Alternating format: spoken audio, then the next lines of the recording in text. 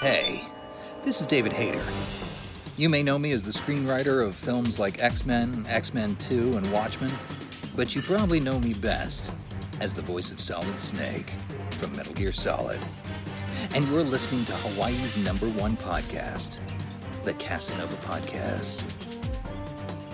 Kept you waiting, huh?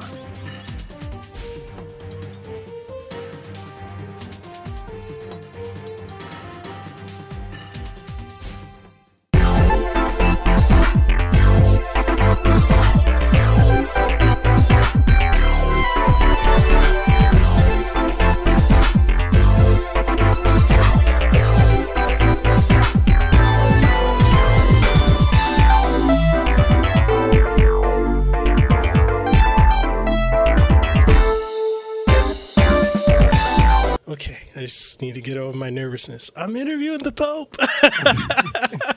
It's funny. A lot of people kind of react like that, which always kind of surprises me because, I'm just a normal dude like anybody else, But, yeah, I get that reaction quite a lot, especially from, I'm working with a lot of developers at the minute. Mm-hmm. Behind the scenes with some things, and you get similar reaction. It's like, oh my god, I'm speaking to Pope. Does it ever get do you ever get to a point where it doesn't seem surprising to get that reaction, or is it always surprising?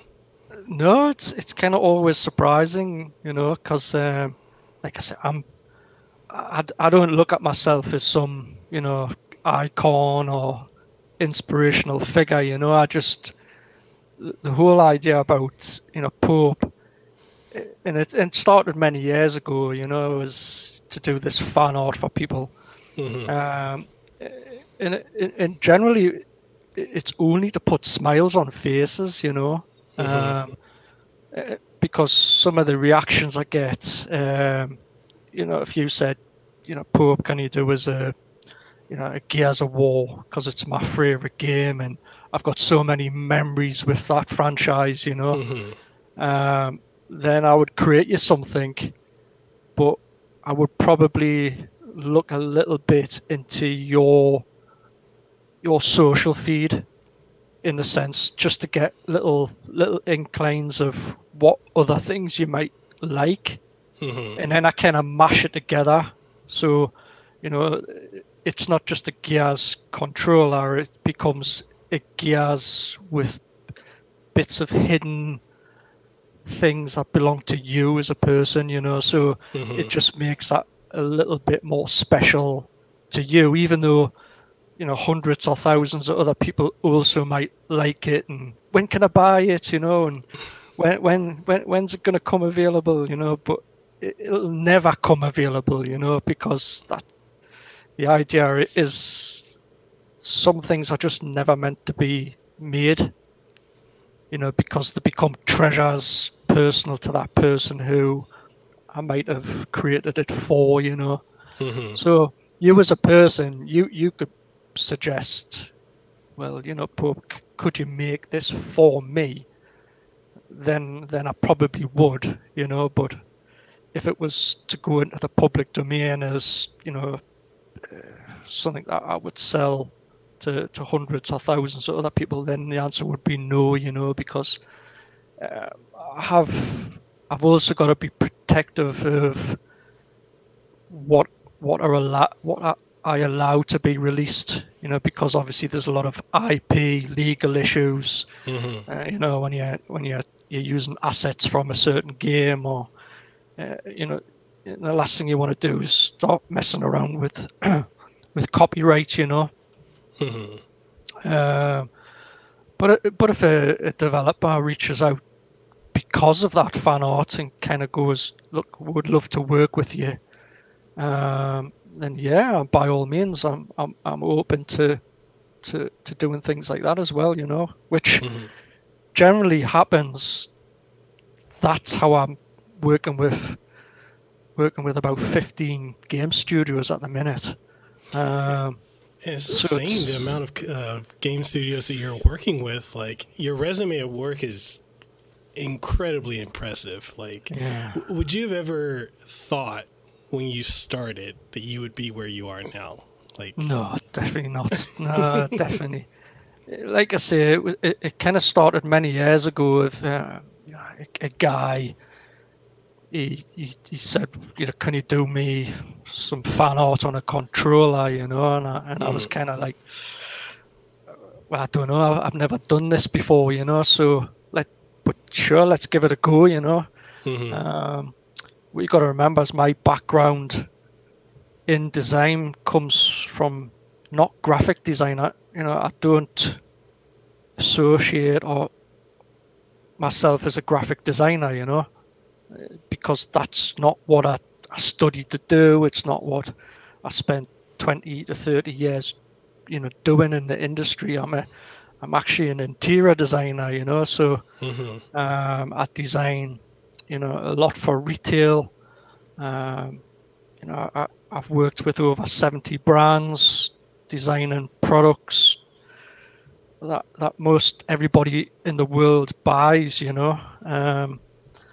I've created, you know, supermarkets and retail stores, and wow. I've created interiors for, you know, soccer players and fashion designers, and so, you know, I've got a huge design background. You know, I used to design exhibitions, or I think, you know, in the US you call them booths. I used to, you know, design them all around the world. So it's my skill as a designer is like million and billion dollar projects. You know, like I design huge interior, exterior buildings for a living. So to sort of bring it down to a controller size, you know, it's definitely a huge sort of, not, I wouldn't say a step down, because it's actually given us a lot more enjoyment as a designer, you know. And also, you know, I'm fair, although you know, I'm nearly into my 50s. Hard to believe, you know, this baby face. Seriously? Yeah, I'm getting old. But You look like you're in your 20s, your mid 20s. yeah, no, it's hard to believe I'm knocking on that 50 door.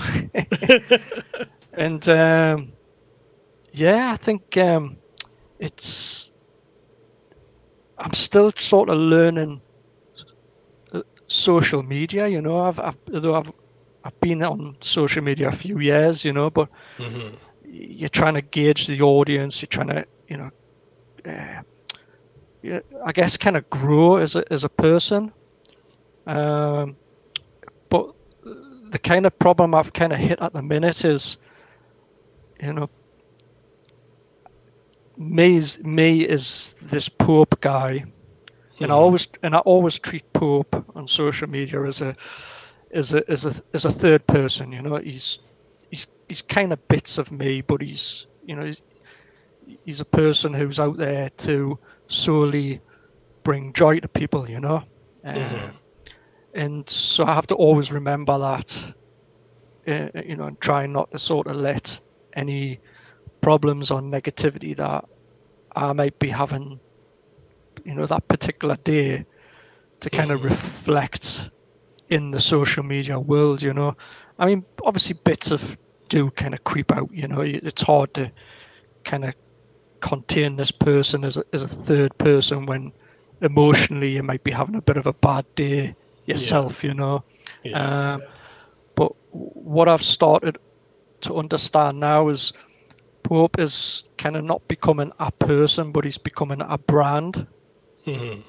So that's kind of like move things to another stage, you know. So I have to kind of be mindful as a brand now to be careful, maybe is what I say or what I do on social media, you know, just because, like I say, I'm partnered with a lot of, you know, very sort of big names in the gaming industry, and the last thing I need to do is kind of tarnish their reputation because of my reputation.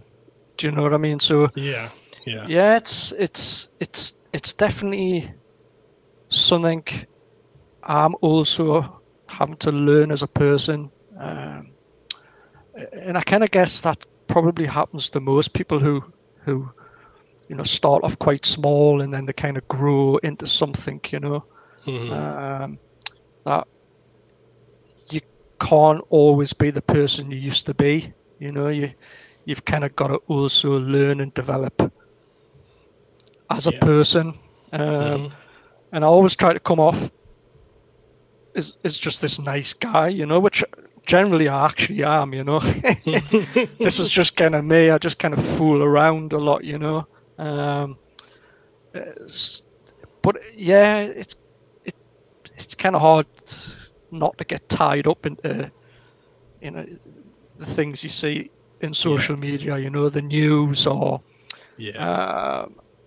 and I think as well, although I may have my own sort of views on things as an individual, I can't allow those to be kind of processed through Pope. Just because he's got a few, quite a good following, I can't use him as a leverage, let's say, to influence the wrong kind of people. So yeah, it's and the only reason why I'm saying all this is because people who might be listening to this podcast or this show is, if you want to grow as a person or develop your own business or your own company, just be mindful of others, and just because you have an opinion doesn't necessarily mean it's the right one and it should be broadcast everywhere. I think you've got to just be a little bit more diplomatic with and I think the beauty that I've got living in sort of kind of England is Europe as a country is just vast in people's religion, beliefs, spectrum of colours and sort of people in general. That us growing up, we're kind of used to not having strong opinions about colour or race or anything. We're just kind of like cool about it,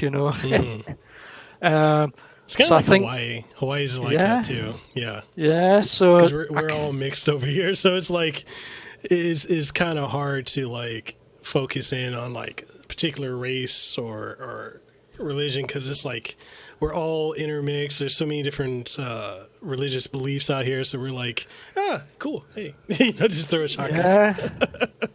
Like, I mean, it's funny being called Pope because, like, I'm kind of, I'm not, I wouldn't say I'm like some kind of atheist, but I just don't have any real kind of strong religious beliefs, It's like, but if I was to say, my son, he's Catholic, but it's kind of nothing against, I mean, I don't preach to him to say, no, you can't. You just kind of, oh well, cool. Like, if that's what you want to do, like, just if that's how you want to develop, then that's cool, So it's strange when you see things like that in social media, and because like in my head, I don't know, it's like.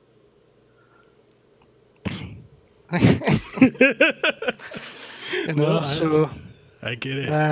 Yeah. So, but no, I going back to the question, this is crazy. This, even, I mean, I've got a whiteboard next to us here with all the jobs I'm currently working on at the minute, and just to see some of them huge names on the list, it's like, what? It's absolutely bizarre. It's like, so I'm working with Square Enix. What? Like, where did that come from? I have got quite a big name to announce. Just whenever, really. There is no time limit to when I announce these things. It's me and the developer are kind of working close behind the scenes at the minute, producing these concepts, and they're quite eager to tease the fact they're working with Pope. And I was like, but I'm also eager to tell them I'm working with like you guys. It's like there's a massive game industry. It's so it's kind of weird when they're excited to announce Pope. Mm-hmm. It's one of the things where to touch on a couple points that you've made, like when it comes to like working with these companies, these brands, and taking a hobby and turning it into like a career, an outlet. It's so surreal, and I feel like there's never a point where it doesn't feel like, oh man, this is a dream. Like I know for myself, like I went from working IT for a decade plus to doing this full time for like the last couple of years. And, I've had opportunities like I work with Square Enix, Razer, Capcom, stuff I'm doing out here trying to help build the gaming community here in Hawaii, because we virtually have a non-existent community, and trying to bridge that to the rest of the world and to the industry. And it's surreal when I look at my wife some days and I'm like, 10 years ago, 5 years ago, a couple years ago, never would have thought this would be what I'm doing. It's just, so I fully understand. I mean, exactly that. Sometimes, we're still kind of in lockdown over here in England. So, we all have to still work from home. But also, we do our daily walks, so on an evening I'll go for a walk with my wife, and I'll kind of go, oh my God, I was working with such and such the day, but it's kind of like, she's not a gamer, so it's like, it's well over her head, Yeah. But to me, it's like, this is just, it's something like, I feel like I need to pinch myself, and think, well, it's like, I'm working with the guys at NZXT, and some people don't know who NZXT are, but they build these beautiful PCs, They do. And I was working with them with a cyberpunk project, kind of individually. It was kind of POPeART and NZXT, and they were like, oh my God, this is like crazy stuff, like we never thought we could do things like this. We were, and I was like, oh, okay. And, because I think some of my designs that I do are quite a little bit kind of crazy, not too crazy. I can take things beyond if I want to, but there's kind of level. The word you're looking for is phenomenal. Your work's phenomenal. There's like a level that you're trying to go beyond, but you just sort of pull yourself back from it, just because you're always. For me, when I design stuff for brands like, like let's say Halo. What I've learned in the past is it's cool to push something out to the general public, but then there's the hardcore fans, and these guys literally they literally know everything, and they'll soon tell you if you've done something not correct. Yep. It's like oh right, okay, I didn't know that, but okay, for the next time I'll remember that, so because I build everything in 3D, it's not photoshopped. I create textures in Photoshop, and then I kind of wrap them on a 3D model, and then I kind of render it out, so I kind of got some 3D models from NZXT, and it wasn't until I started like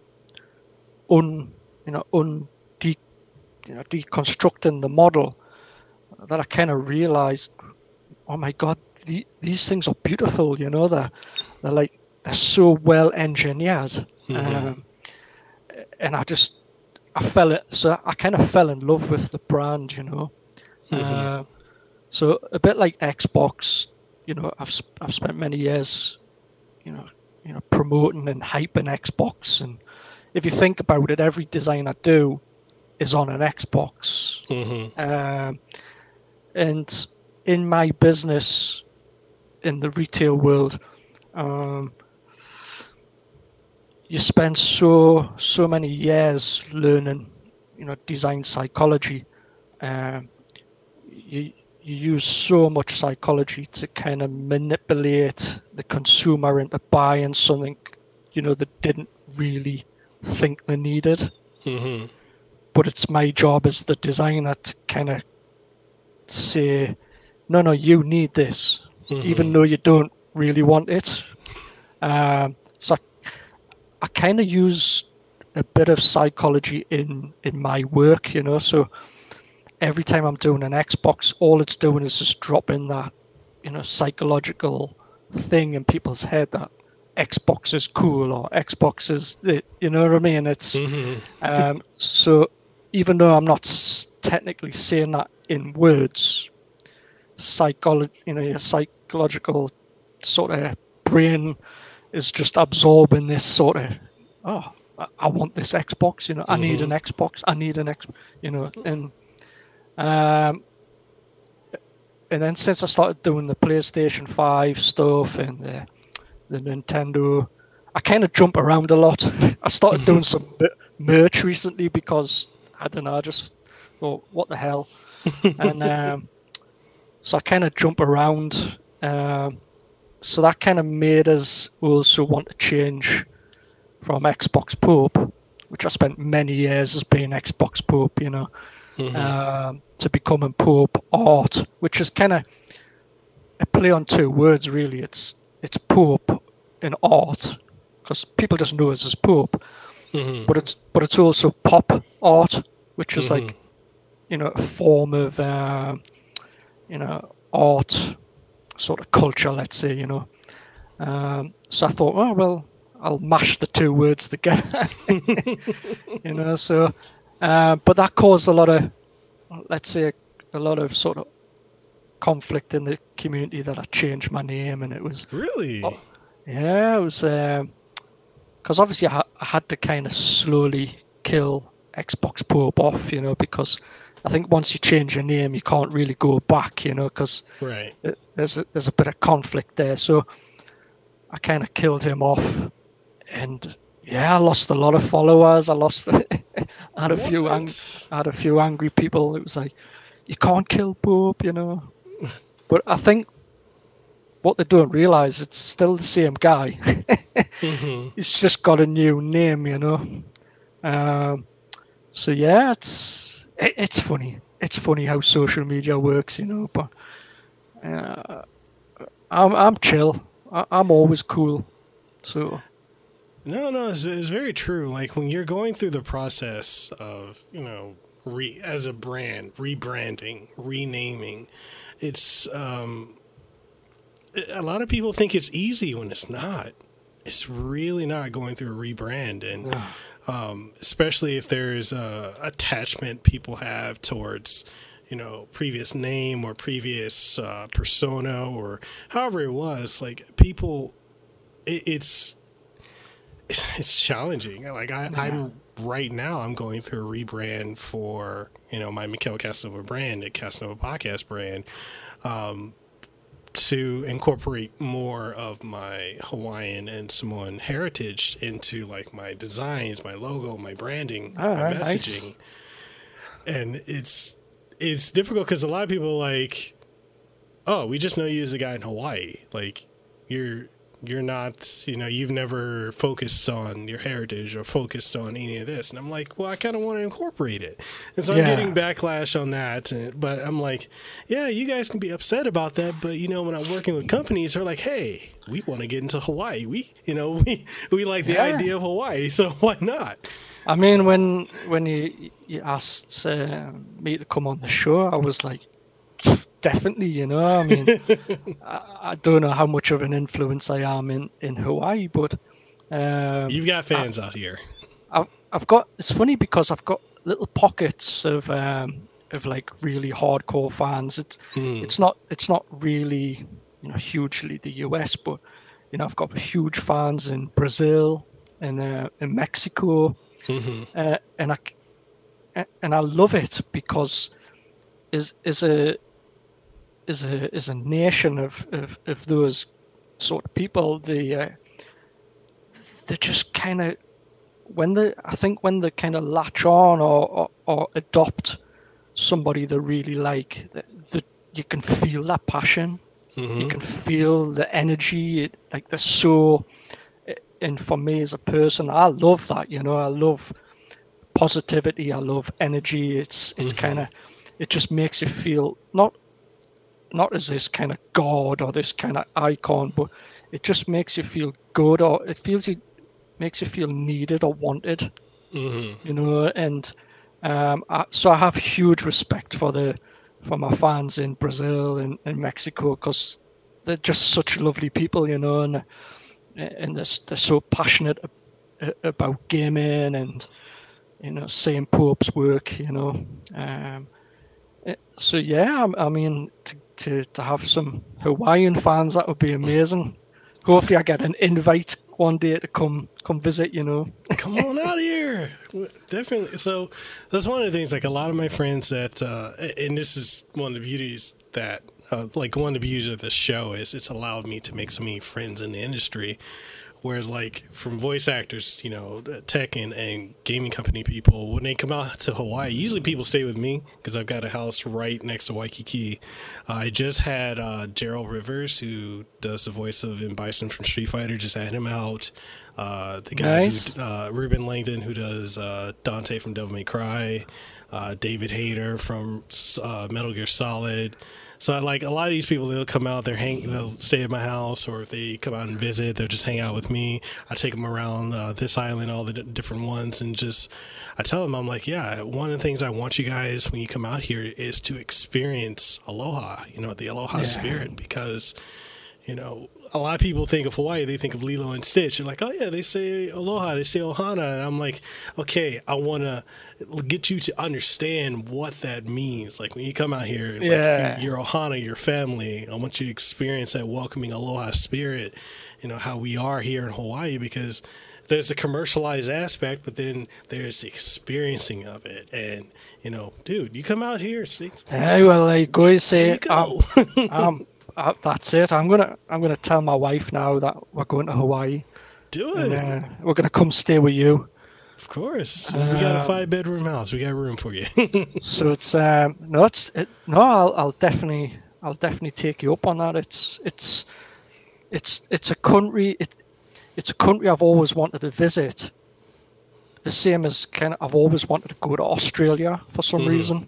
Don't know why, but it's just there in my bucket list of things to do, And but yeah, I mean, so the kind of thing I'm starting to, because obviously it is a brand, and I understand what you're saying before about changing the brand.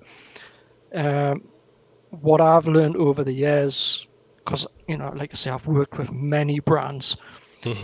Is they also have to reach a point where they have to change or develop, let's say, one of their products, and because in retail there's 4 types of shopper, consumer, and one of the consumers is a brand loyalist, so brand loyalists, and you could say some some Xbox fans are brand loyalists, you know, they only Yeah. like Xbox, you know. Yeah. And but it's the same as, but if Xbox changed overnight, that would upset the brand loyalists.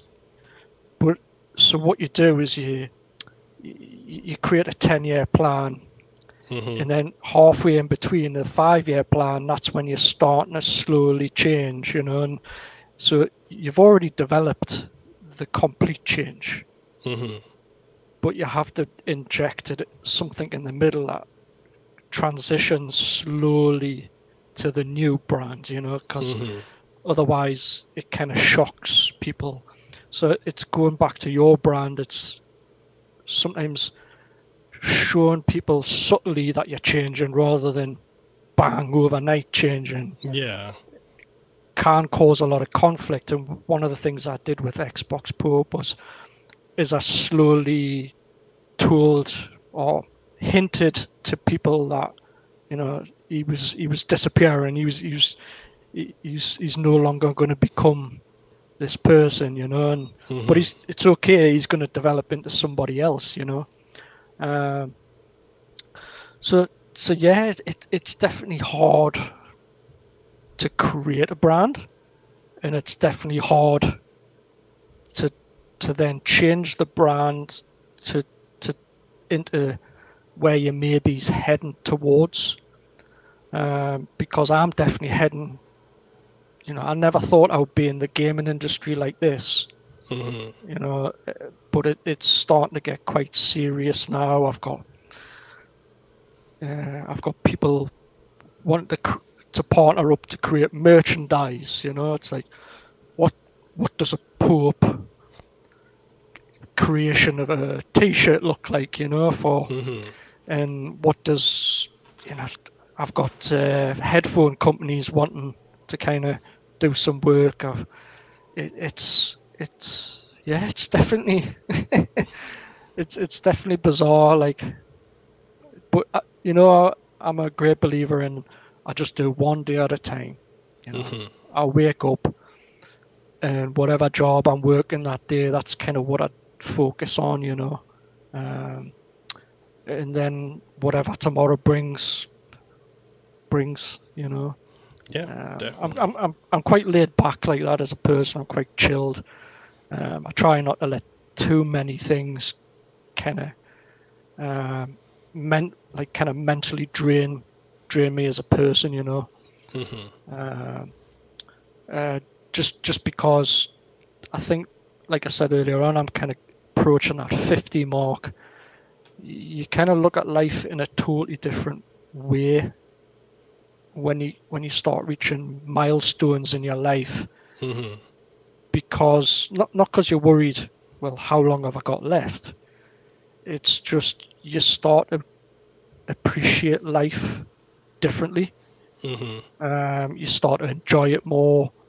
Um, you know, pressures of normal day-to-day life that maybe is when you were younger, that kind of, you know, stress you out, or kind of, you know, you know, put you in this sort of mental state of depression. Um, they no longer affect you anymore. Yeah. Yeah. It's kind of weird how it happens. It's a It's not. gradual thing too.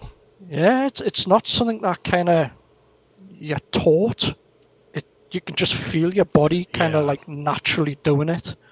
So I'm totally loving being nearly 50 because nothing seems to kind of bother me now. You know, Mm-hmm. it's just I have this. I just kind of want everyone to be happy, you know, and kind of enjoy what they have. You know, I think COVID should really have taught many people a huge lesson that life really can be super short, you know. Yeah. I mean, it, I've seen some friends and pass away because of COVID, and they were only in their 30s or, you know, early 40s, and you think, oh my God, like Mm-hmm. something's just come along. It wasn't, you know, it wasn't a bus, it wasn't a car, or it wasn't someone who ended their life. it was actually this invisible virus that kind of took that all away, you know. Yeah. So I think once you start getting around in your head that life really can be that quite short, you start to just not be as angry towards others. You know, you start to develop like, not that you're ever going to have a world of kindness. You know, it's just never going to happen. You know, there's always going to be people out there who are going to hate or be bad. But I think you as a person just need to decide, you know, what do you want to become? Do you want to just be a good guy, or do you want to be a bad guy? You know, it's you can't technically really have both. You've got to be one or the other. You know. Yeah. But you'll probably enjoy life more if you just be a good guy. You know. It's, No, I agree fully with what you're saying. Especially over the last, we're going on almost 2 years of COVID now. We're closing in on it because this year is almost halfway done. Just good God, 2021 has just flown by. I can say, like, for me, like, it put a lot of things in perspective. I've had a lot of friends and family that passed away from COVID, and I remember when it first hit Hawaii, people weren't taking it seriously. People were, still doing massive gatherings, still going to the beach, still doing all these partying, and then when we started having rampant cases and it just started escalating over and over and over, then people started taking it more seriously. And I know for, myself and my wife, I had just started getting into, I was hitting my stride with this as a full-time career, because a couple months prior to that, I had left my job of 10 plus years in system, telephony. I was telephony analyst. So I was doing that, and I started going into this, and then that kind of went to a halt because I had to adjust. I was like, oh yeah, I'm going to go to this convention. I'm going to go to that. I'm going to work on this and go meet this company. And that shifted my focus. And then when my wife got laid off from her job, it really put things in perspective. It's like, okay, all right, what are we going to do? And then we found out we were expecting. So you're like, oh crap. Okay, what are we going to do now? And it really got us to a point where, I guess, staying home, because we're used to being out, all the time, out doing this, out doing that, but slowing down, spending time with each other, it's almost like getting to know each other all over again. And a lot of things, just stopped mattering. Like a lot of minor, things that we used to get upset about, things that I guess you could say inconsequential things, just started not mattering.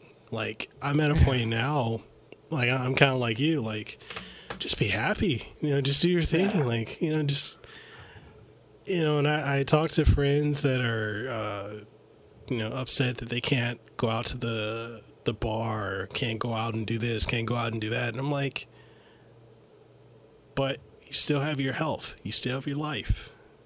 A lot of people can't say that. Yeah, it is a bit bizarre sometimes how people lock on to a certain thing. Like I think some people over here are kind of, well, I need a holiday. It's like, but hang on a minute. If you looked around in England, we've got so much heritage. We've got Roman and Viking and we've got kind of Victorian sort of delights, things that were like engineered. If they hadn't have been engineered back in the Victorian days, they wouldn't develop to what you have now. It's and it's all in your own country right now. You don't have to kind of go overseas. You can actually just get in the car and drive somewhere and still be amazed and enjoy each other's pleasure and time. Mm-hmm. I think, yeah, but I think it's that needing to get away. I've got to go on holiday somewhere. It's the same as your concept there of the pub. It's like I need to go to the pub. Well, do you? It's like, it's like. I mean, I'm not a huge, drinker anyway, so it doesn't really affect me. Um, I mean, I can't, I'm quite happy to go out for a few drinks and celebrate. But other than that, I'm more or less coffee.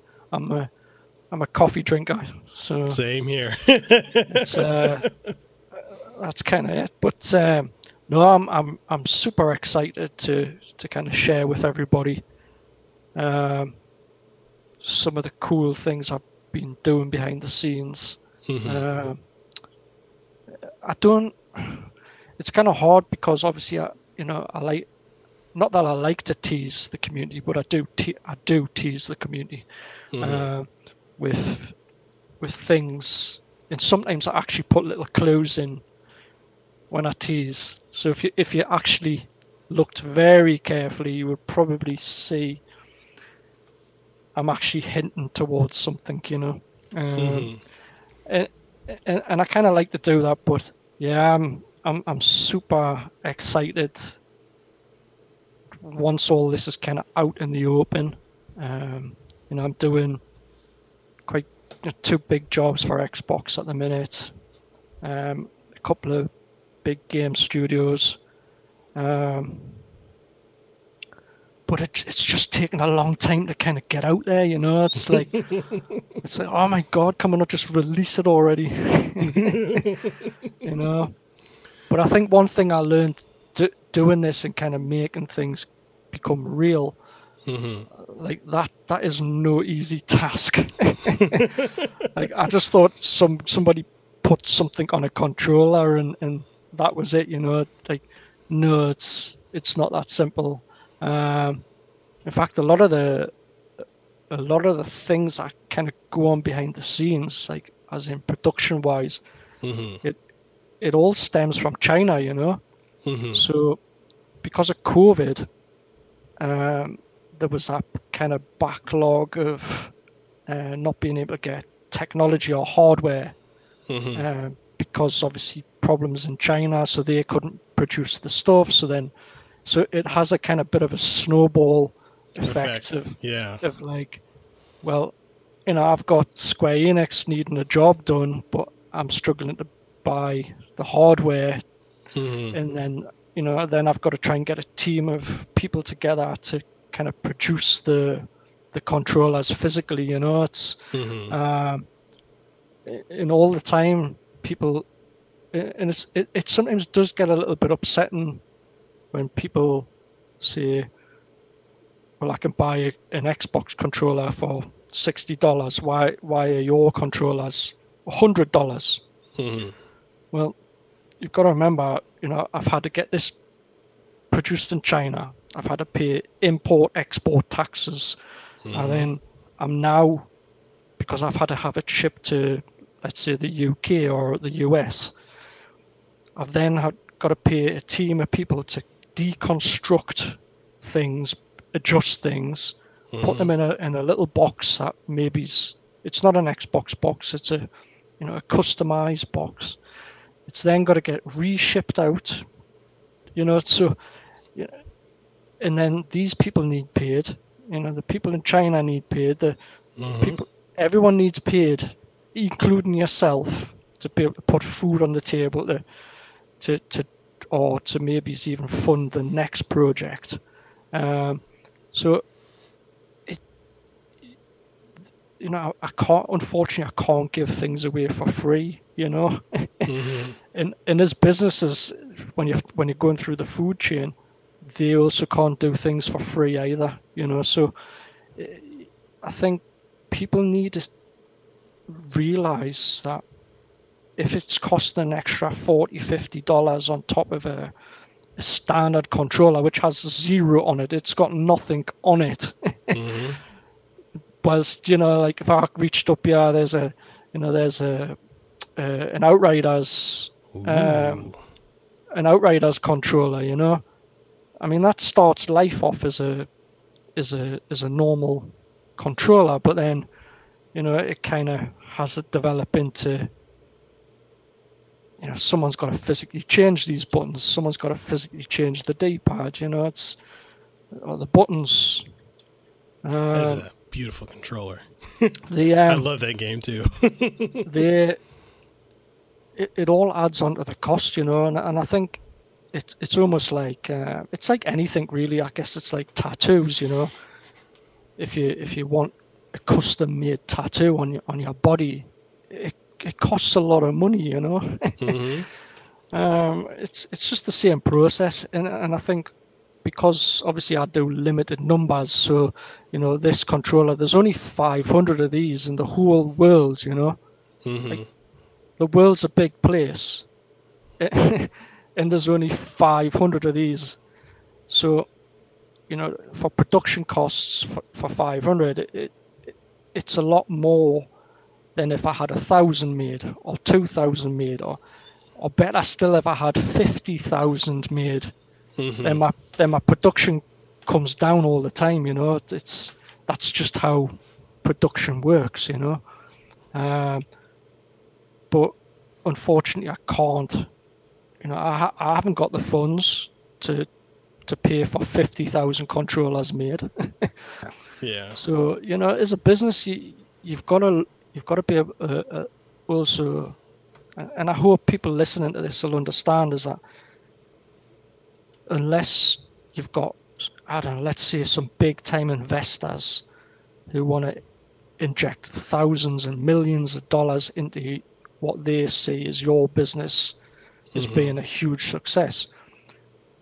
Like anything, some of the biggest businesses in the world started off in a garage, you know, or in the back bedroom of a rundown house. You know, it just takes time to grow. You know, each time you succeed at something and you make a little bit of money, you know, you don't go out and buy your next Ferrari or Lamborghini. You know, you have to kind of put that money to one side and use it for the next stage and the next stage, and then eventually your business will grow into, you know, where one day you might be able to buy a yacht or something. You know, it's like, I don't know, but with my business, it's very different. You know, so I need Pope to grow successfully, make quite a bit of money, so I can give it back.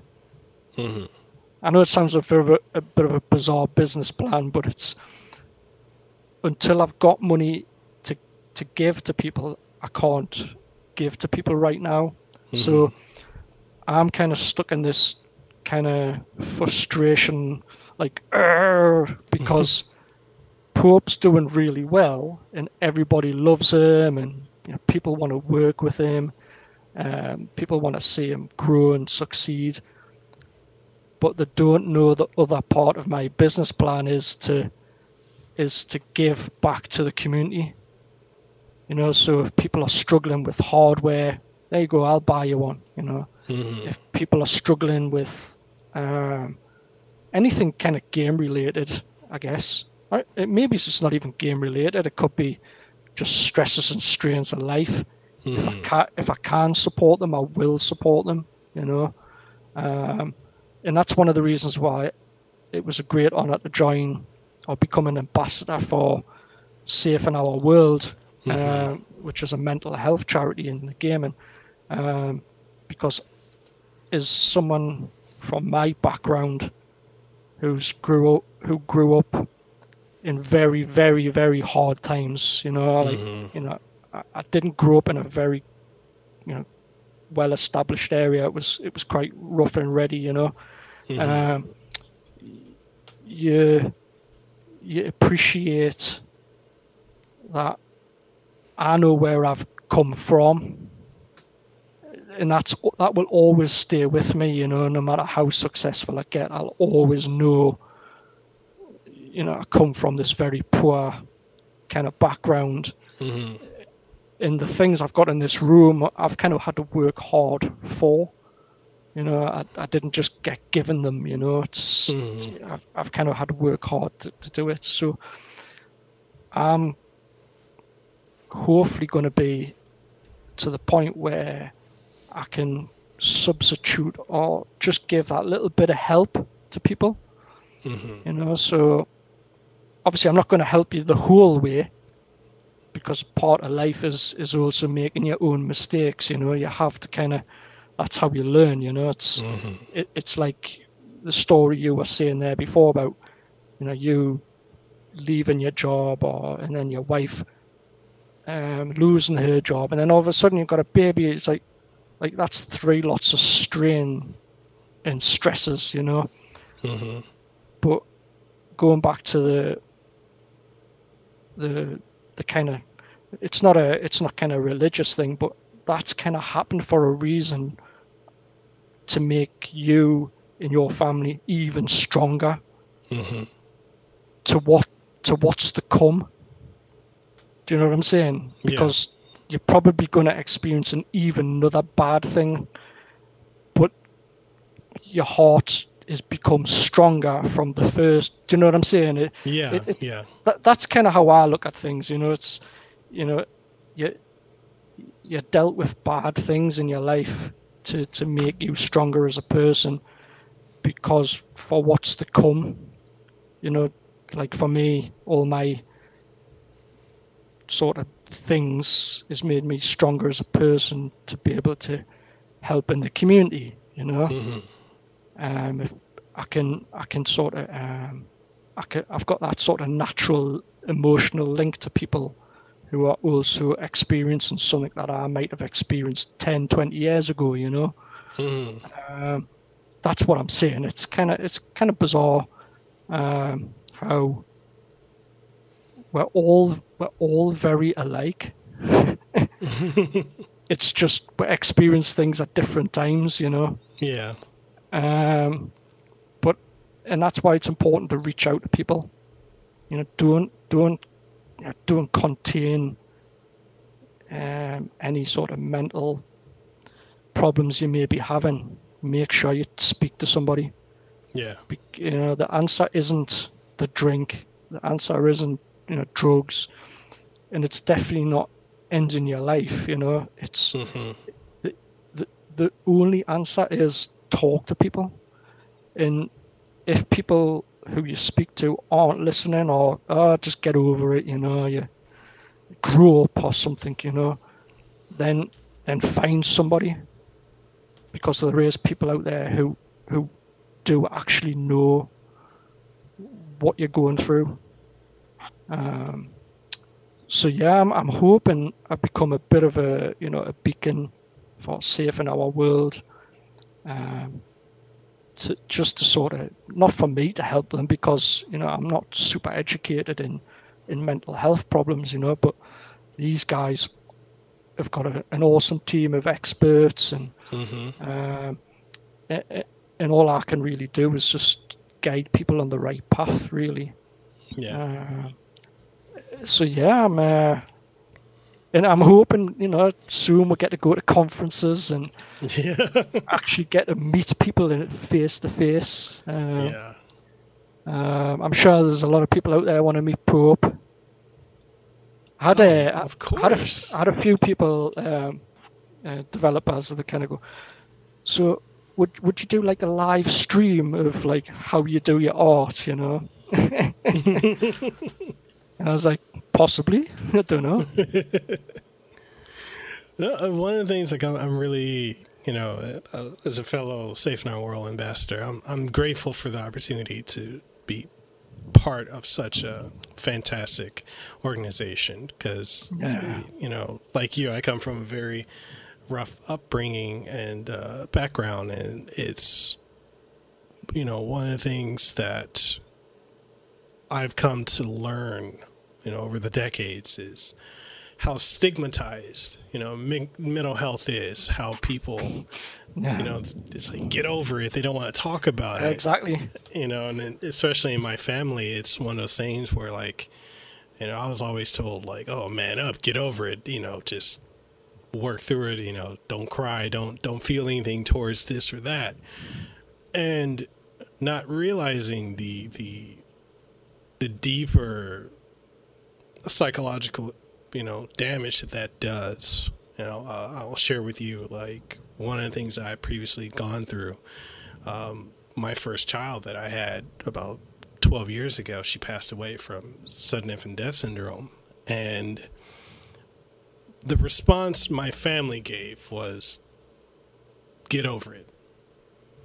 You can have another kid. And for years, like, I turned towards partying, drinking, other substances for a while there, because I didn't realize how much I was dealing with depression. I was dealing with grief. Until like one day I just decided, okay, I'll just go see a therapist, because I had no one to talk to, no one, like everyone I knew, both family and, at the time friends. Yeah. It was just a get over it, move on, have another kid, get another girl, whatever. Time's a healer. Yeah. And it's like, and I remember just decided I just need someone to talk to, because it was eating me up. And, I got a therapist and helped me work through not only my grief, but work through, the things I experienced as a kid. And just coming to understand that it's okay to process my thoughts. It's okay to process my feeling, what I'm going through at the moment. So, anytime I get the chance to talk to, like, before this whole pandemic happened, I was going to University of Hawaii speaking to the students on each island. I get flown to each island to talk to the students about, content creating as a career. And one of the things I would talk to them about, because here in Hawaii, there is a very big thing with, mental health, and a lot of students, a lot of people deal with depression here. But because of how our culture is in many aspects of tough it up, you're Polynesian, you're Hawaiian, you're whatever, just you got to act tough regardless of what you're going through. We don't process our emotions. And, when it comes to career wise, like, we don't have the biggest support in trying to do something outside the norm. Like, the norm here is to, if you do go through school, then you're going to get a secure career in either being, going into construction, or going into security, or maybe going to law enforcement, maybe going to becoming a doctor or a nurse. But you don't really do anything outside of that. So when people want to become a scientist or a researcher, or if they want to go into, computer arts or computer science or IT, it's not supported. Especially now with content creating or YouTube and videography and design, like, that's really not supported. So, there's the psychological aspect of dealing with a family that's not supportive of that. So when I was talking to these kids, I would talk to them. I say kids because I'm older than them, but young people, I guess that's more appropriate.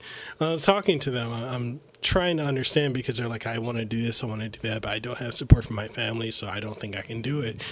And I'm trying to get them to understand that while you may not have support or people who understand what you're going through where you are, it's a big world. There's over, 7 billion people on the planet?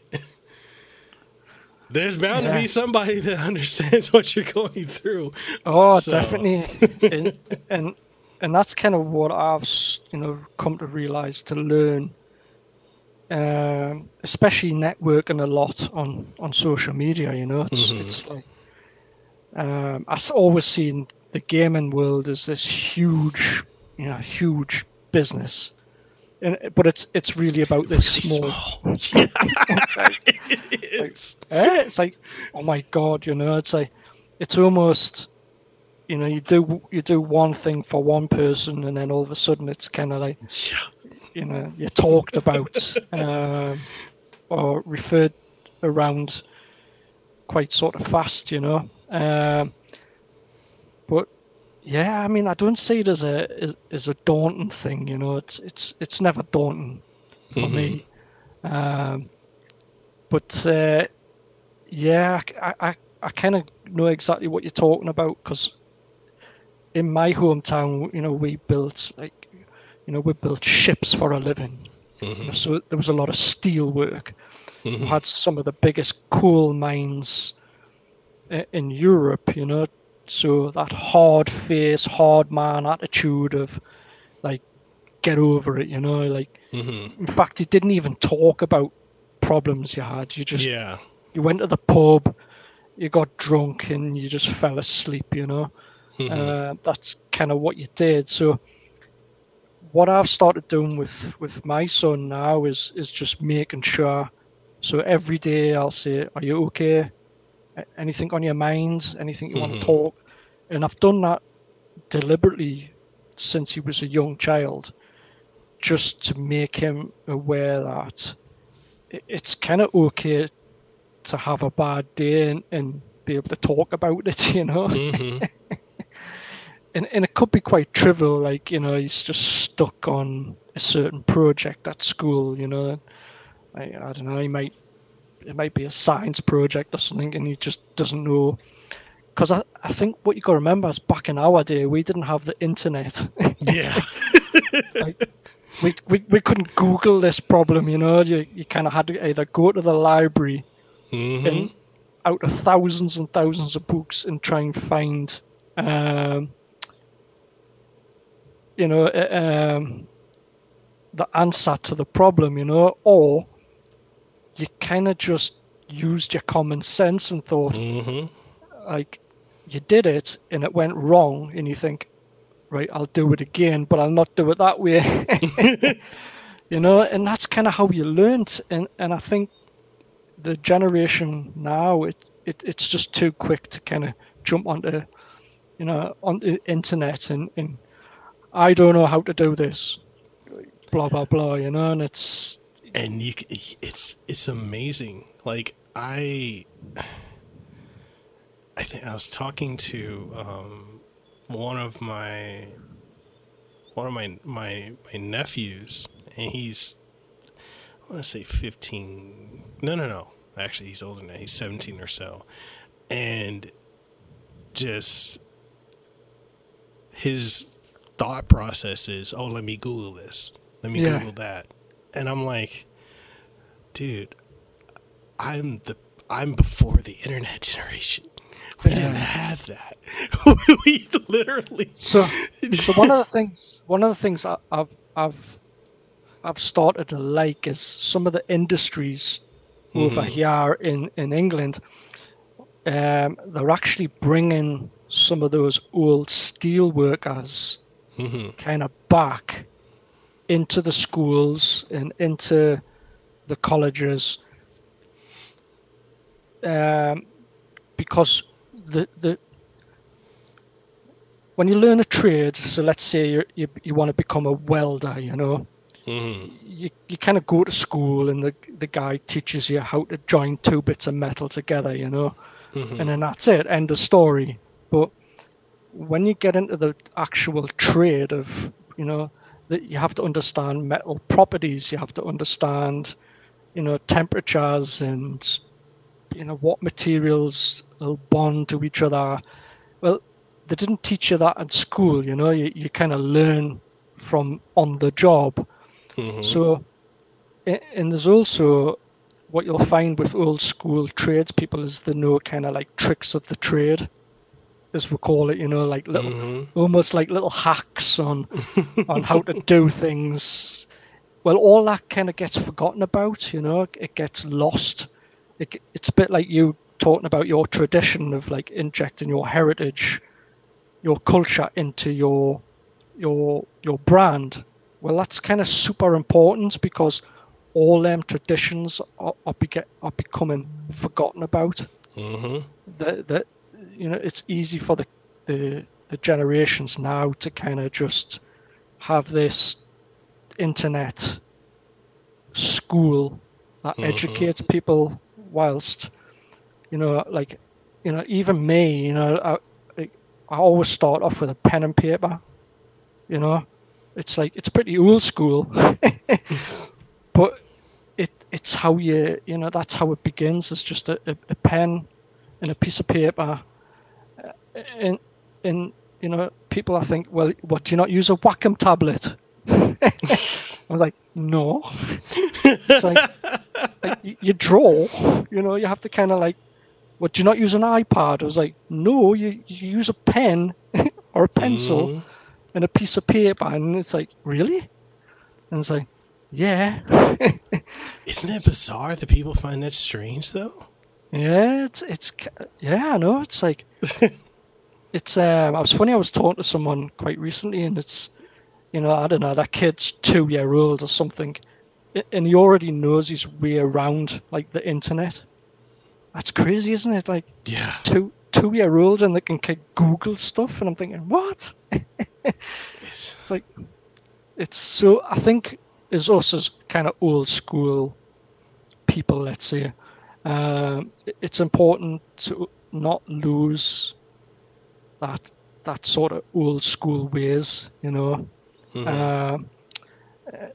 just to sort of re-educate the next generation to also not lose it, because it's there for a reason.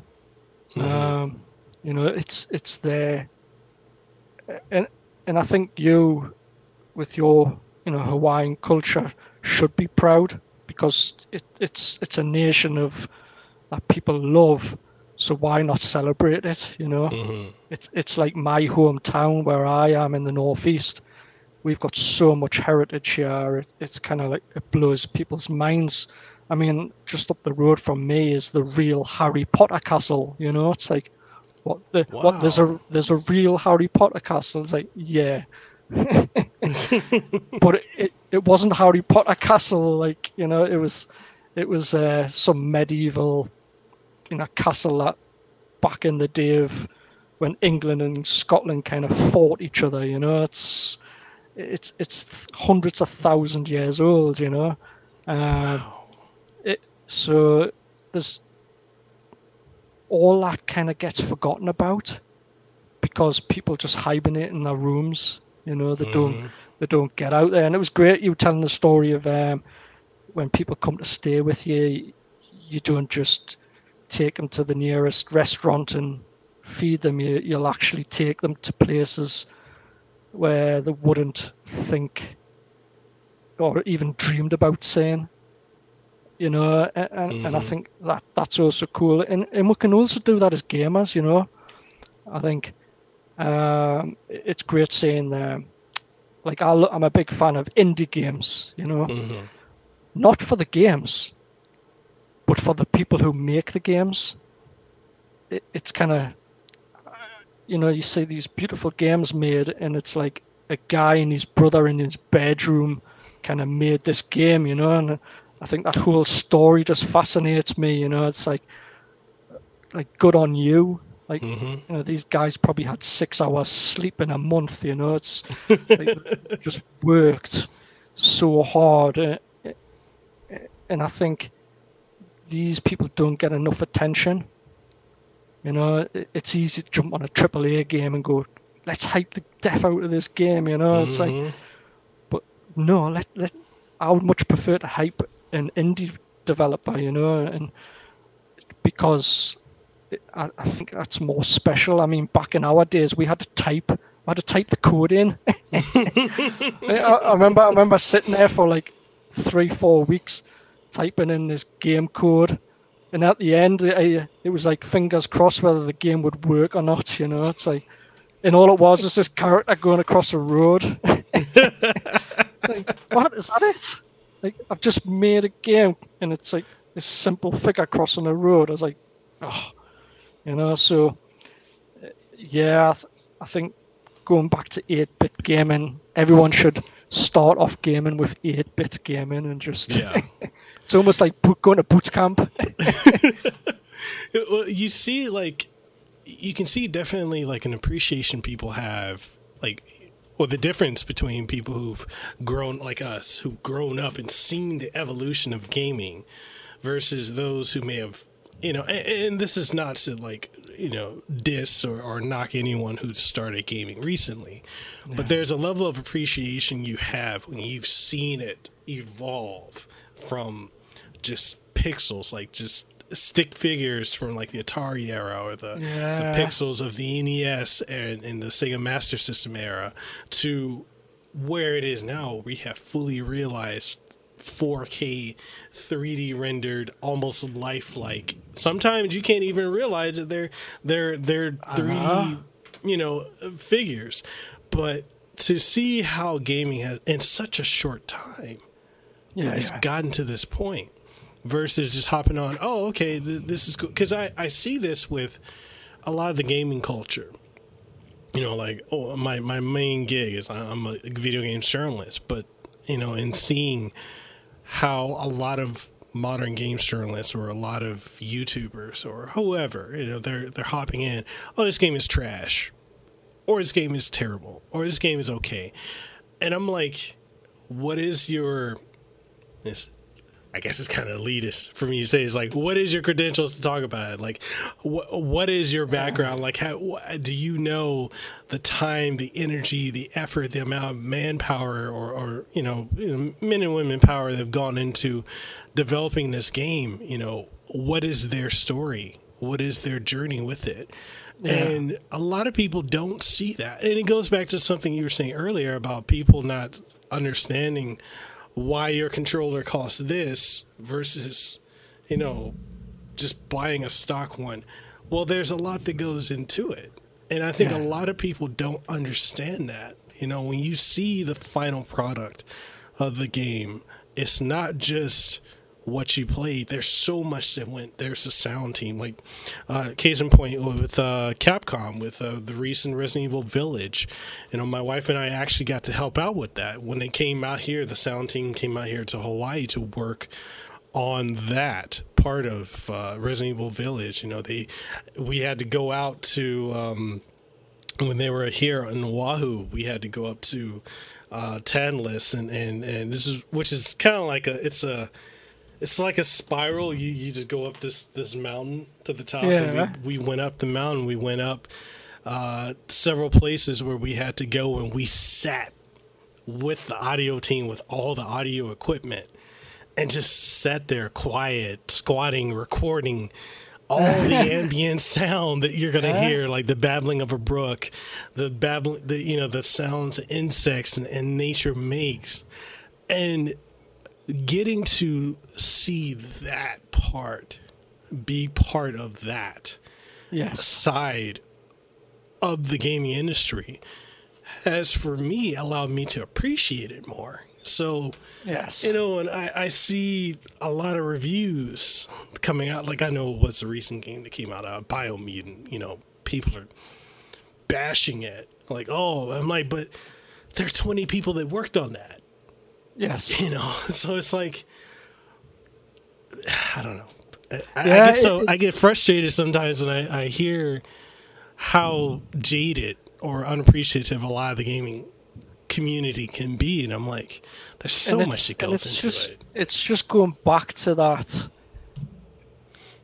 It's not the understanding. It's the fact.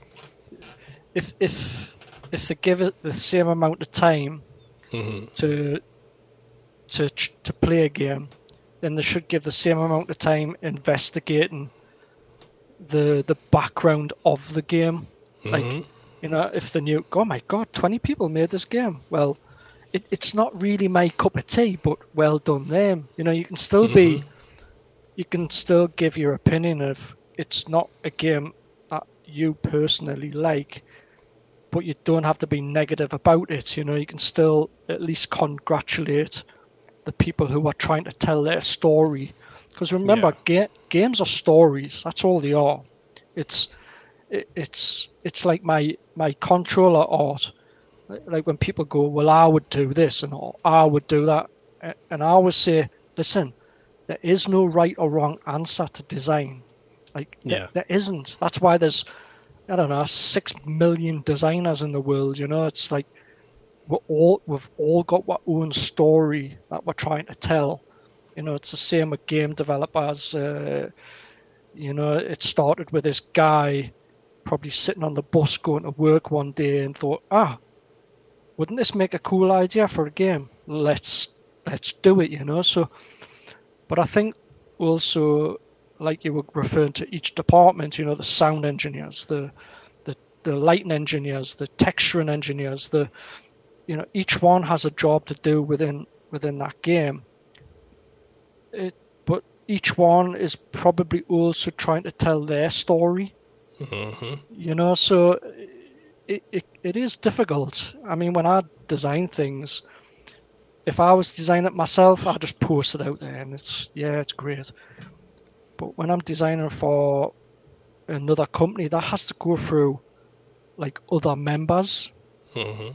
Like it has to go to the creative department. It has to go to, I don't know, the boss of Square Enix. I don't know. It's like it goes somewhere, but it has to be approved all the way along. It has to, and each time they're either going to go, great, love it, or can we just change this? Can we make this? Can we make so? You know, it's not easy doing anything really, but it at the same time you just almost wish people were a bit more understanding of the effort that kind of goes into something. It's like that argument of, well, it's not 60 frames. Well, who cares, you know? I mean, right. My eyes, if I took these glasses off, I wouldn't see a thing anyway, you know? Same here. I couldn't even tell you if it was 60, 40, 50. I just play the game, you know? I just kind of like, I just bounce around killing or shooting or dying or something, you know? It's like, I don't sit there and focus on whether the grass is perfect green or the sky is perfect blue, or like, I don't know, there was a rock missing in a pixel somewhere, you know? I'm like, really? I didn't even see that. I was too busy dying, you know? I was too busy trying to keep me dude from one bar of health, you know? It's like I didn't realize there was a missing rock there, you know? It's like it's just like, get over it, you know? It's like, just either play it and love it, or play it and go, yeah, it was all right, you know? It was fine. Yeah. Buy another game. Yeah, and that's one of the things, like I see it a lot with influencers, and I have a lot of opinions on that. But going back to something you were saying earlier about, you know, opinions, and you got to be careful with that. I have a lot of opinions about influencers, and I will safely say this: a lot of them do not, especially ones who are very prominent. And in the context of the gaming industry, don't understand that it's okay to say, this isn't for me. I didn't like it, but you might like it. Yeah. A lot of them will just go straight to, you shouldn't buy this. Don't buy it. This is terrible. And don't understand the ripple effect that has. Yeah. Sometimes that's enough to destroy whole development companies, and it's terrible. Like, you know, that happened to one of my friends who is, you know, Marcus Leto, who's, you know, the father of Halo. With one of his company, he decided to go out and create Disintegration to do something different. And say a lot of influencers took a stance of, oh, this game is, I wanted this. I wanted Halo. I wanted him to make this. Yeah. And he had to shut his company down because people just, which is weird with gamers nowadays, a lot of them don't play games. They'll listen to an influencer and decide completely off of that. Yeah. I mean, I know there's influencers, you know, out there. I mean, I'm a little bit like you. I'm not a huge fan of them. Yeah. Only because sometimes it's like I say quite a bit. So it's like, oh, look at what I got today. Right. Anyway, so what I was talking about was this. So it's almost like as quick as they've received something that someone's took, 6 months to make. The, that we've had to have these things shipped from 3 different countries. We've had to meet a deadline. We've had to there's been a team of 10, 12 people involved. They're getting this object for free, and it's been on their screen for like 10 seconds. Look what I got. Yeah, no, cool. Great. Anyway, what I was saying was this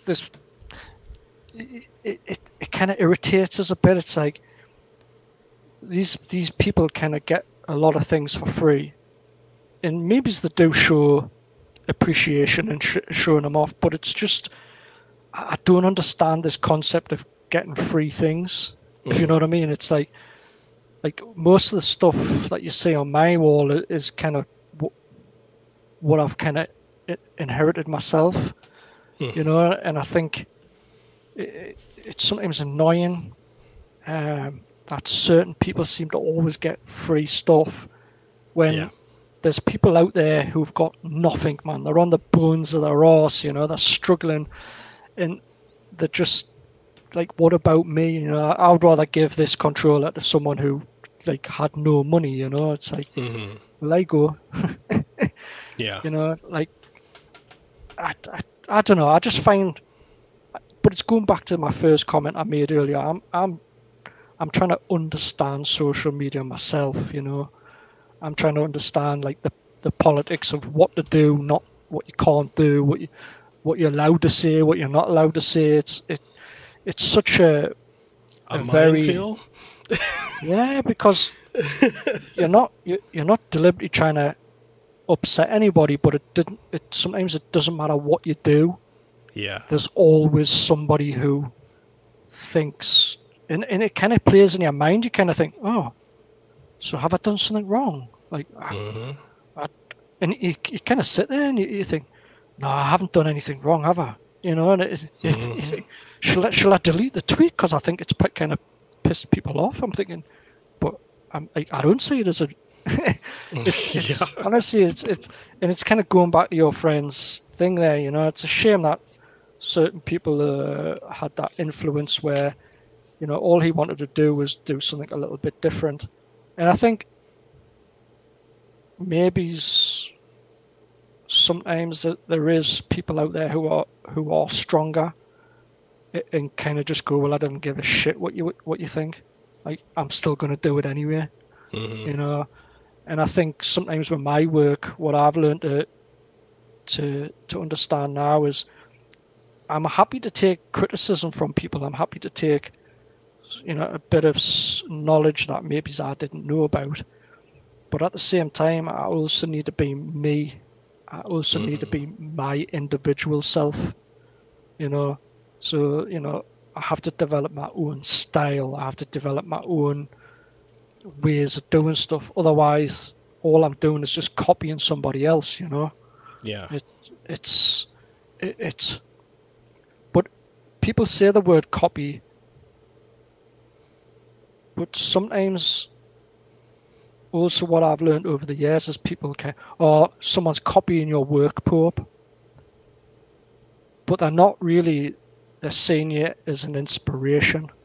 They're trying to become you only for a time to be able to find themselves, if you know what I mean. Like, I know it's kind of bizarre way to look at it, but it's true. Sometimes don't see people who copy your work as bad people. They're just inspired by it. They're kind of like, oh my God, this person's like awesome. I like, how do I become him?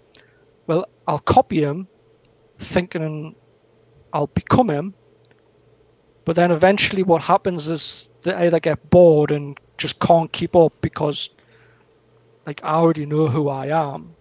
So I can change gears like so fast. It's, I can change directions within seconds just because I've got 30 years of experience, So anytime I see somebody maybe's catching on my tail, I'll just move in another direction, It's like, that's fine. I mean, so they can't keep up, you know. They can't keep. So eventually they have to kind of like, right, I'm not going to copy him anymore. I'm going to create my own style, but based on the things that he does, you know, or she does. And there's some great podcasters out there. There's great streamers. And you should really check them out because they all have different styles, you know. And you think, oh God, I would love to like be that naturally good as a person. You know, like sometimes you get trolled and you think your instant reaction is to attack back, you know. It's like, but I've seen streamers who just treat trolls in a totally different, like it's almost like the reverse it on them, but with kindness. It's how did you do that, you know? It's like, and all of a sudden the guy's like either become your best friend or he's just been like, okay, I'm bye. It's like, how did you, like, so sometimes you can kind of fight battles with kindness, you know. You don't have to kind of go with nasty, horrible things that people say and do, you know. Definitely. So yeah, it's bizarre. Yeah. So one of the one of the last questions I have for you, because I know you're busy, being completely respectful of your time. What is a typical day like for you, start to finish? Do you get to breathe? Yeah, I mean, obviously, I've never been a person who kind of. I wouldn't say I'm an insomniac, but I kind of don't sleep a lot. It's only because my mind's kind of constantly racing all the time. I mean, one of the difficulties I have is, I would say,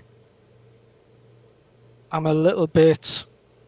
I know I'm definitely dyslexic, so I can't read and write kind of very well because I had all that testing done, and I kind of average about an 8-year-old for reading and writing, but never see that as a problem, you know. Through school it was a problem. They kind of put you in the lower spectrum class. It's like, right, you sit there in the corner and you, I don't know, color a book in or something, you know. It's like nowadays I think kids with reading and writing difficulties like what I had, they're supported more. You know, they kind of get the right education, they get the right, you know, software to kind of help them. Whilst I didn't have that, you were just shoved to one corner and like, just ignore him. He's stupid. Yeah. You know, he don't speak to him. He's stupid.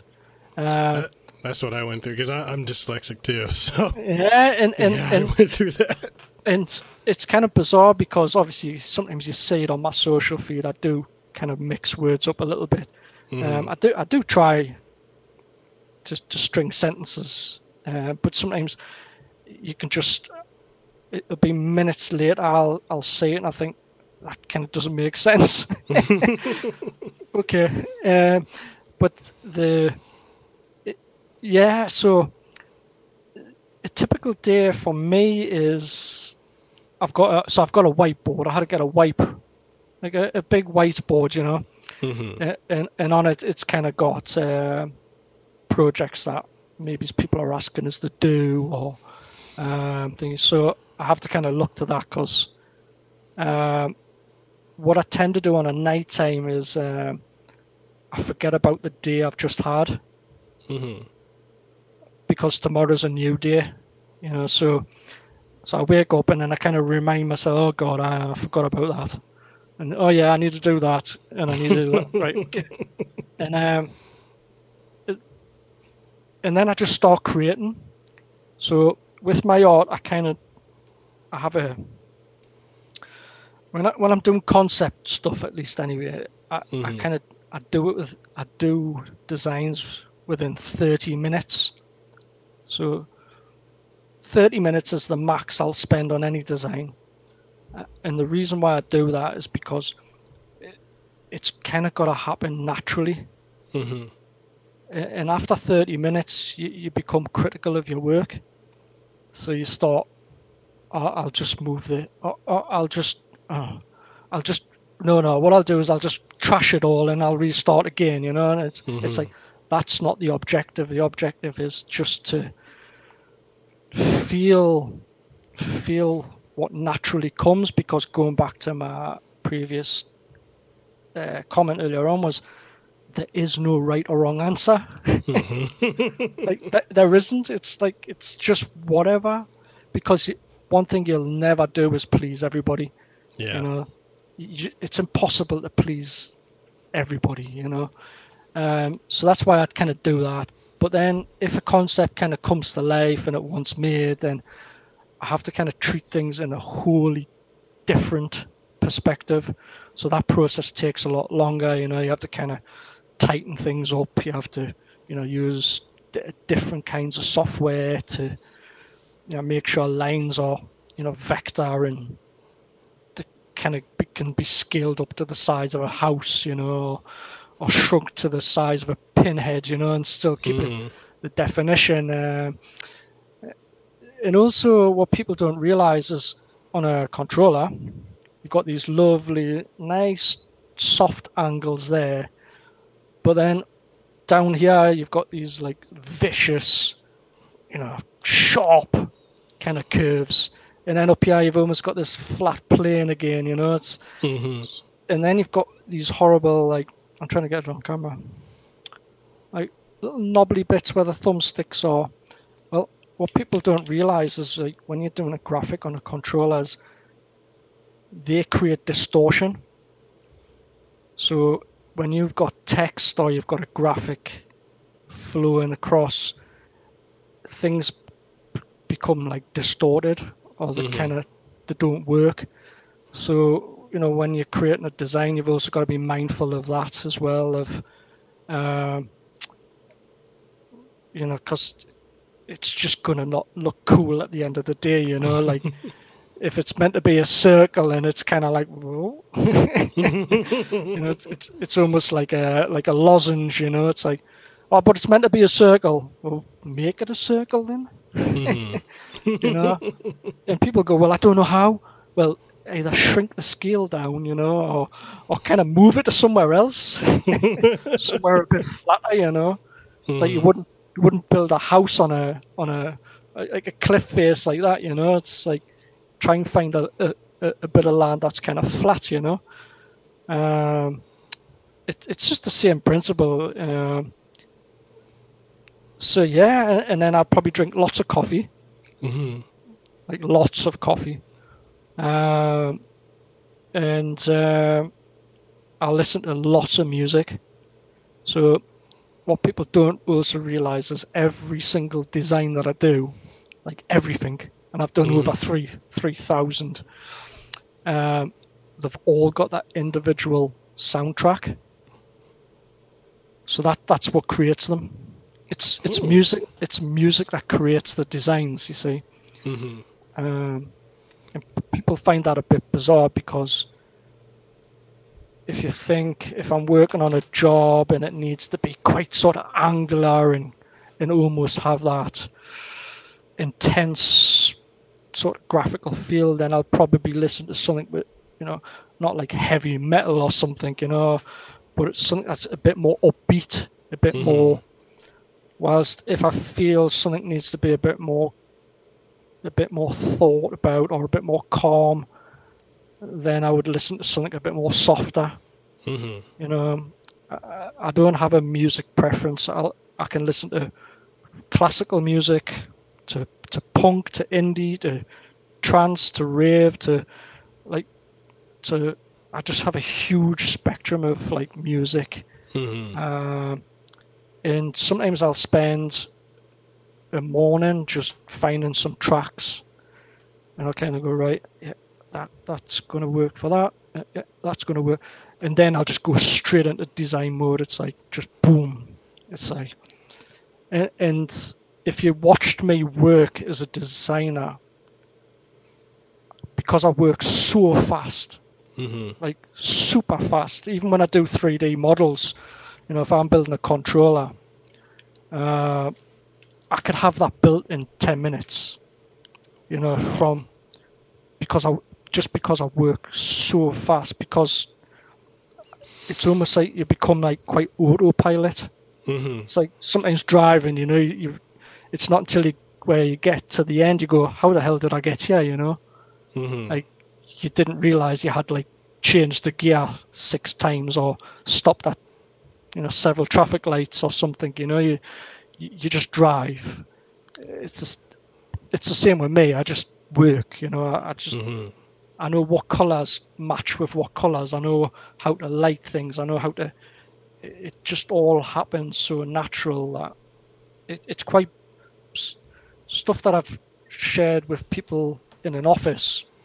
It kind of mesmerizes them, like because it's went from zero, nothing, to this huge, crazy design in a matter of minutes. You know, I've often thought about streaming it. I think you should. Just so people can. It's almost like, you know, when someone speeds a video up. It's almost like that, but in real time. It's kind of. I don't mean to be so fast at what I do. It's just because I allow things to happen naturally. That's all it is, really. And it's not like that every day, you know. Sometimes I do, you know, take my time a little bit, you know. Just depends what mood I wake up. Okay. So yeah, I hope it's kind of been a bit of an insight to Definitely. POPeART. And I think what you might sort of find interesting is maybe we'll do another podcast later in the year. Of course. Where I can kind of talk about the things I can't talk about right now. In Hawaii, right? In Hawaii. Hey, I tell you what, if I get some flights, I get me and my wife to come to Hawaii, get some flights, and get to stay with you. That'll be bonus, and then we'll do a live stream on your podcast, me and you side by side, 2 meters apart. You know? Okay. and then I'll probably be able to talk about all these 15 studios I'm working with. And all the crazy things that because by that time they would have all been released, you know. And all my NDAs just kind of like disappear. I'm all for it. I mean, this whole room is a complete office I got 2 different workstations set up. I got a 3-monitor set up here. Kind of about to be a 3-monitor setup over there, and then another room that's set up for recording and creation. So I want to sleep in the stars. Can you just make a bed outside where I can just sleep and I can see all the stars above us? Okay, of course. Yeah, definitely. We should definitely do that. Seriously though, when you come out to Hawaii, you're staying with us. No, that would, honestly, it would be a huge honor, because this is where I need to start, obviously, changing as a person as well. You know, I need to start making more effort to come to game conferences and start a network more physically. Than, you know, just hiding behind a desk. Because not very often people get to see the Pope, like the real person, you know. It's they just see this character. Not that I hide behind him. It's just, you know, I'm not really that important. You know, it's like, it's just my ugly face, you know. But at least Pope's a bit more fun, you know. He's a bit more. He just likes to see people have a good time, you know. Like, that's it. It's quite simple, really. It's weird because I've noticed quite a few people that I thought were quite cool, actually. They've started like pressing the block button on me, you know. And it's like, what? Well, that's kind of up to them. It doesn't really bother us, you know. But you just think, God, holidays post consular. Like I didn't realize it was that bad. Wow. It's but hey, like I said, everyone you can't please everybody. Yeah. It's. Yeah. Nah, that's I must have grown too many followers. I think it's upset them maybes. well, you've noticed that, like, and I think it's also probably a generational thing, but you see how so many people put such a level of importance on your follower count and Oh God, I your know. social media clout, and it's like they lose themselves in that. It's funny. I get stories there because people go, "Oh, poor because now you've got nearly 31,000 followers on Twitter. You probably won't speak to me now." It's like no, like it's just a number. It's like it doesn't make us any different. I mean, I love to speak to people. Me, I think it's great. But unfortunately, people don't speak to me.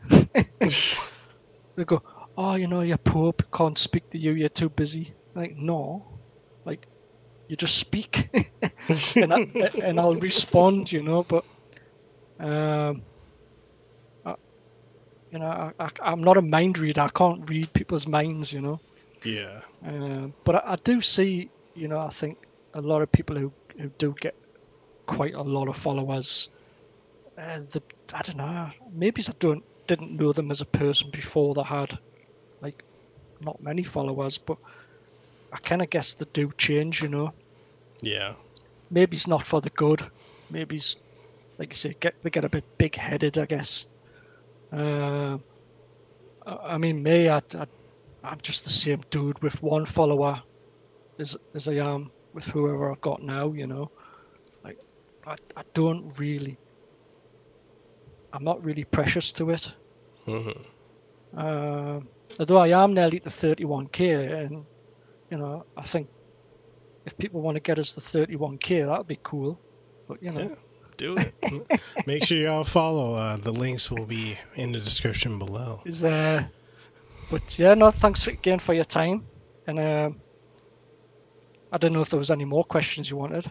I actually have one final one. I did lie. I actually have a final question. Come on, then. Did you have fun? No, it was great. I loved it. And I think the best bit is I've now sort of found a new friend. Yeah. And I get free lodging. So I haven't got to pay them extortionate hotel costs in Hawaii, Dude. Okay, so when Gerald Rivers, the in Bison Voice, when he came out here a couple of weeks ago, when he was telling me before he flew out, he's like, "Oh, I'm gonna get this hotel," and he was telling me how much it was gonna cost. I was like, "You're not paying that. That's a mortgage price. No, you're not paying that. You're staying at my house." Like, I wonder how much it would cost from where I live. So like. I'm sure the flight may be cheaper. I know like flights have kind of gone down, but like the cost of hotels, especially since we're opening up more here in Hawaii, have become astronomically insane.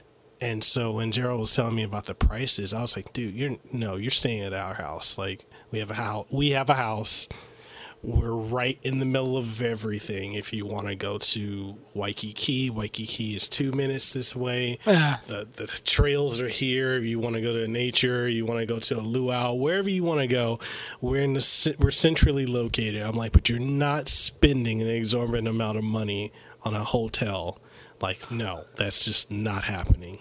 I tell you what, it's not expensive to travel from where I live in England to Hawaii.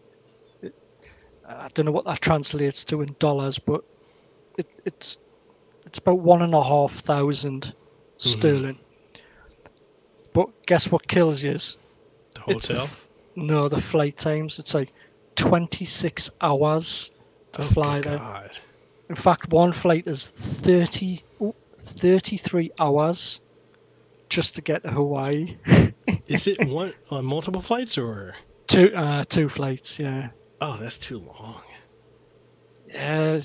Ugh. Oh God, there's one that says it's 45 hours to get to Hawaii. That's too long. I'd have to fly from England to Amsterdam and then from Amsterdam to Hawaii. I mean, No. it'll Well, be actually, worth it at the end. no. So it's from England to Amsterdam, from Amsterdam to Los Angeles, from Los Angeles to Honolulu. That's how long like. Oh my goodness. I tell you what, that would do my air miles great. Get a fair few points. It's almost like a holiday of flying, isn't it? Yeah. Well, I tell you what, it's worth though if you went out for 2 weeks. Yeah. And seeing the beautiful nature of Hawaii. It's worth the 2 weeks, the 2 days of traveling, isn't it? Yeah. You get to see the tourist stuff, plus I'd show you all the stuff that we, the locals, do. Yeah, I'm gonna get my wife to investigate, because she does all the travel stuff. I don't do that. Definitely. And I might take you up on your offer. Do it, definitely. Offer's always there. Cool. Is there anything you want to leave the audience with before we go? Other than honestly, just try and enjoy your life. Mm-hmm. I know it's easy for people to say that. I know it is, but it is precious, But just try and enjoy it best you can, because you just don't know when it's going to end. You really don't. You could be. Look, I'm sitting here talking to you guys today, but tomorrow, like, I could be kaput. I could be like gone. That's how spontaneous it can be. So just try and have fun with it. And you're gonna have bad days. You're gonna have good days, but don't look at bad days as bad things. They're there for a reason. They're there to make you a better person. Yeah. And that's all it is. And make sure, like I said, I know we're both ambassadors to safe in our world. Is just make sure, if you can't find family and friends to talk to, find people like us, find charities. Yeah. Because that's their job. It's their job to listen, support, help. And there's always, there's always 2, 3, 4, 5 answers to everything.